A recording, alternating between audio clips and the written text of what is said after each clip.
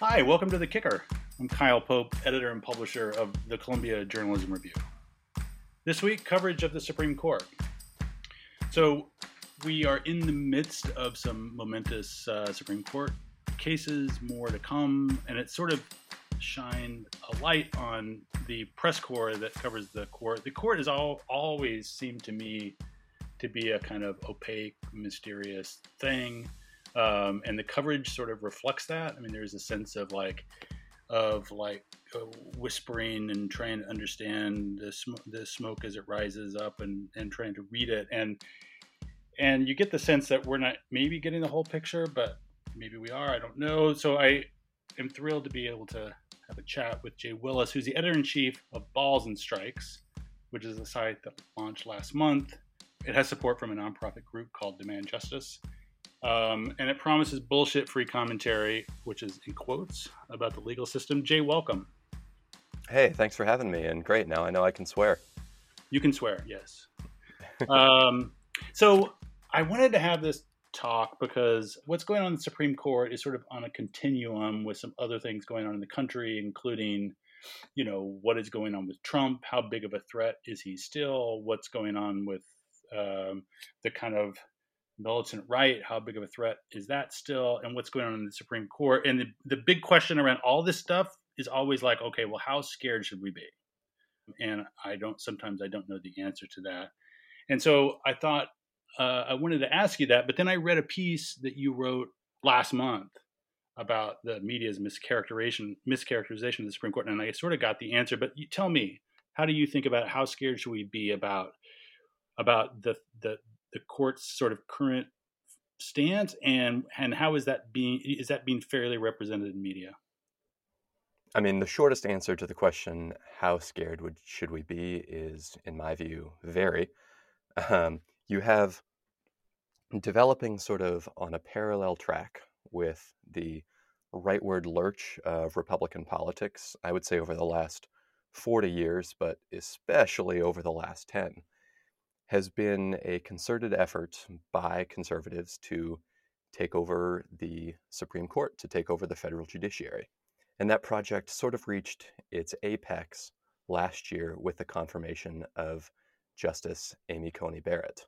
So with this 6-3 conservative supermajority on the court, this is the most conservative court since the Great Depression. It's on the verge of being able to roll back decades of progress and fundamentally reshape significant swaths of not just American law, but like day-to-day American life.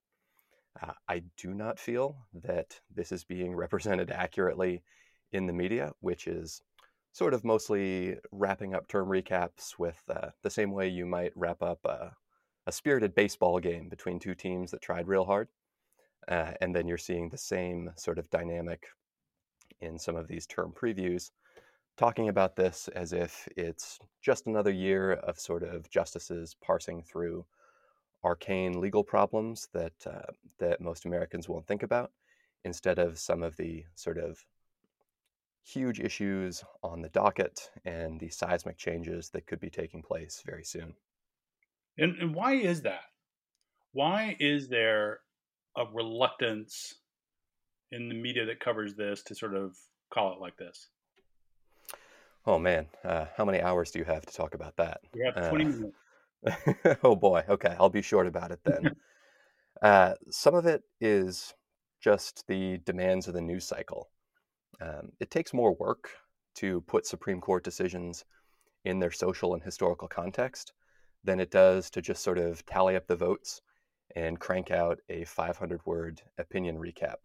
I guess the example that most comes to mind is this case that was decided earlier this year, Brnovich v. DNC, a voting rights case in Arizona. Mm-hmm. In that case, the 6 conservatives functionally hollowed out Section 2 of the Voting Rights Act, following up on the conservative wing's earlier project in Shelby County v. Holder in 2013. But the effect of this ruling is really to greenlight a lot of these Republican voter suppression bills that we're seeing pushed across the country in the wake of the 2020 election. That's really important to understand the implications of Brnovich. largely lost, however, in sort of the immediate news coverage of the court, which is, again, the type of coverage to which, like, that's all most Americans see, right? There's also an element of self-preservation in this coverage. If you're paid well to write about the court, it really behooves you to sort of talk about counterintuitive trends, like, oh, maybe the court isn't quite as conservative as we thought it would be. There's a whole round of headlines that I go through in this essay that you're referencing. One of the headlines from last term was America's Supreme Court is less one-sided than liberals feared. That was a headline in The Economist that came down a week, I believe, before the court's term actually ended. Yeah. But if you're a writer, I mean, you get it, right? If you're a writer, it's not really fun to write, oh, well, the conservatives dunked all over the liberals again. And if you're an editor, it's not that interesting to edit that story. It's Yeah. sort of the same version that we spent years getting this, oh, Trump is striking a new tone. He's becoming more presidential every time he manages a complete sentence. That same reason is why we get John Roberts, our centrist king, whenever he comes down somewhere on Sam Alito's left. Yeah. And is that just because of a kind of institutionalist tendency among these reporters that they can't sort of it's sort of in their interest to sort of like say, I mean, in the you wrote a piece when you launched this site, and then you quoted, there was a line here in which you quoted Noah Feldman, Your friend um, and mine, yeah. and he was talking. Let me find it here. I'm sorry. Yeah, here we go. He was talking about Barrett, Amy Coney Barrett, and she had been a former co-clerk of his, right? And he's going to be. He said he wrote, "I'm going to be confident that Barrett is going to be a good justice, maybe even a great one, even if I disagree with her." I mean, all of this, like, it reminds me of the kind of like game of access, right, where you have political reporters being soft on their sources to sort of make sure they get the next scoop. What I don't understand about this is there any evidence that that makes any difference? And like, I mean, is some Supreme Court reporter going to get something more because they were soft on these justices? I mean, I think you're certainly right that access is a significant factor here. That's true for professors like Feldman who want to send students to Supreme Court clerkships. But it's also true for the journalists who, in addition to their day-to-day coverage, they've got to think about access for books, for long-form reporting, and it's going to be pretty tough to write a gossipy bestseller about the court if half the justices won't talk to you. So I do think that plays a part. But also, you got to look at the people who do Supreme Court reporting. Most of them are white guys, older, well off. Many of them, if not most of them, are lawyers who have been on the beat for years. What the court does to them is it might be interesting, right? But it doesn't necessarily materially affect their lives. And I'll give you an example. I was listening to a Supreme Court reporter the other day give a term preview in which he described this criminal law case that the court heard on its first day, Wooden versus United States, as boring, not the world's most exciting case, he called it. Which, like, sure, that might be the case for, again, a well compensated Supreme Court reporter. But Josie Duffy Rice, she wrote about this case for Balls and Strikes, ballsandstrikes.org, great website, you should check it out. This case isn't boring for William Wooden, right? For whom the stakes are literally an extra decade in prison, depending on what the justices decide. And since his case isn't just about him, this case isn't boring to the untold number of criminal defendants whose lives the result in this case could shape. Criminal law cases don't really affect reporters, so they'll never get as much attention. But I think what that just shows is that who's doing the reporting matters, and Yeah. so much of Supreme Court coverage is filtered through people who just aren't affected by its work.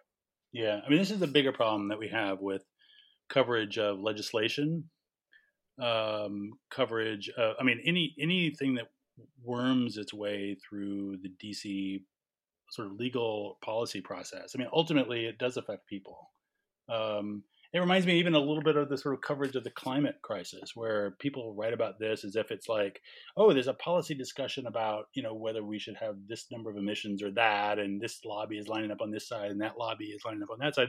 Meantime, there's a lot of people dying around the world because of this stuff. It's sort of part of the same continuum in my mind. Yeah, and I would return there to again the point we're at in the court's history and its development. The reputation of the court has always been that it's sort of above politics, that presidents and lawmakers, they do politics, but judges and justices, they do law. And we're seeing that change a little bit lately in public polling. People are understanding that this iteration of the court is different. Yeah. But this sort of neutral, agnostic, detached, both sides coverage, that plays a big role here. It's not just that it's lazy, it's that it really sort of actively carries water for an ideological movement that has been working to capture the court and has captured the court and depends for its success on sort of the continued public acceptance of the notion that the court is above politics. Yeah. You referenced this piece that ran in the Times that talked about the this public opinion polling of trust in the court, which is declining. And it interested me because I did wonder how much the sort of justices themselves are tuned into this. Do you know? Do you know if this is something that they monitor and care a lot about? I don't personally know. I mean, Clarence Thomas hasn't returned my texts in years. Uh, I think whether they, quote unquote, care about their approval ratings is sort of the wrong question because, well, what we're really talking about here is their legitimacy. Like they depend on public acceptance of what they're doing for what they say to have any meaningful impact. And so, in my view, when you see justices like Clarence Thomas, Amy Coney Barrett, Samuel Alito giving speeches sort of decrying the media for misrepresenting the court or covering the court, in their view, incorrectly, I don't think they're really sad about what the public thinks. Like they don't care. They're not they have life tenure. They're good.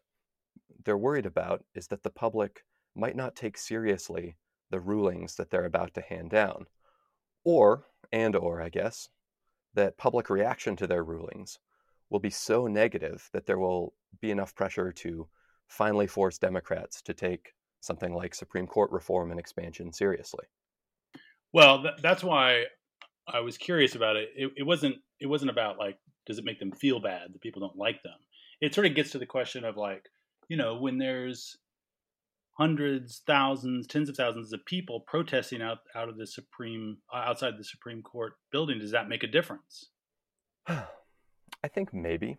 I think for certain justices more than others.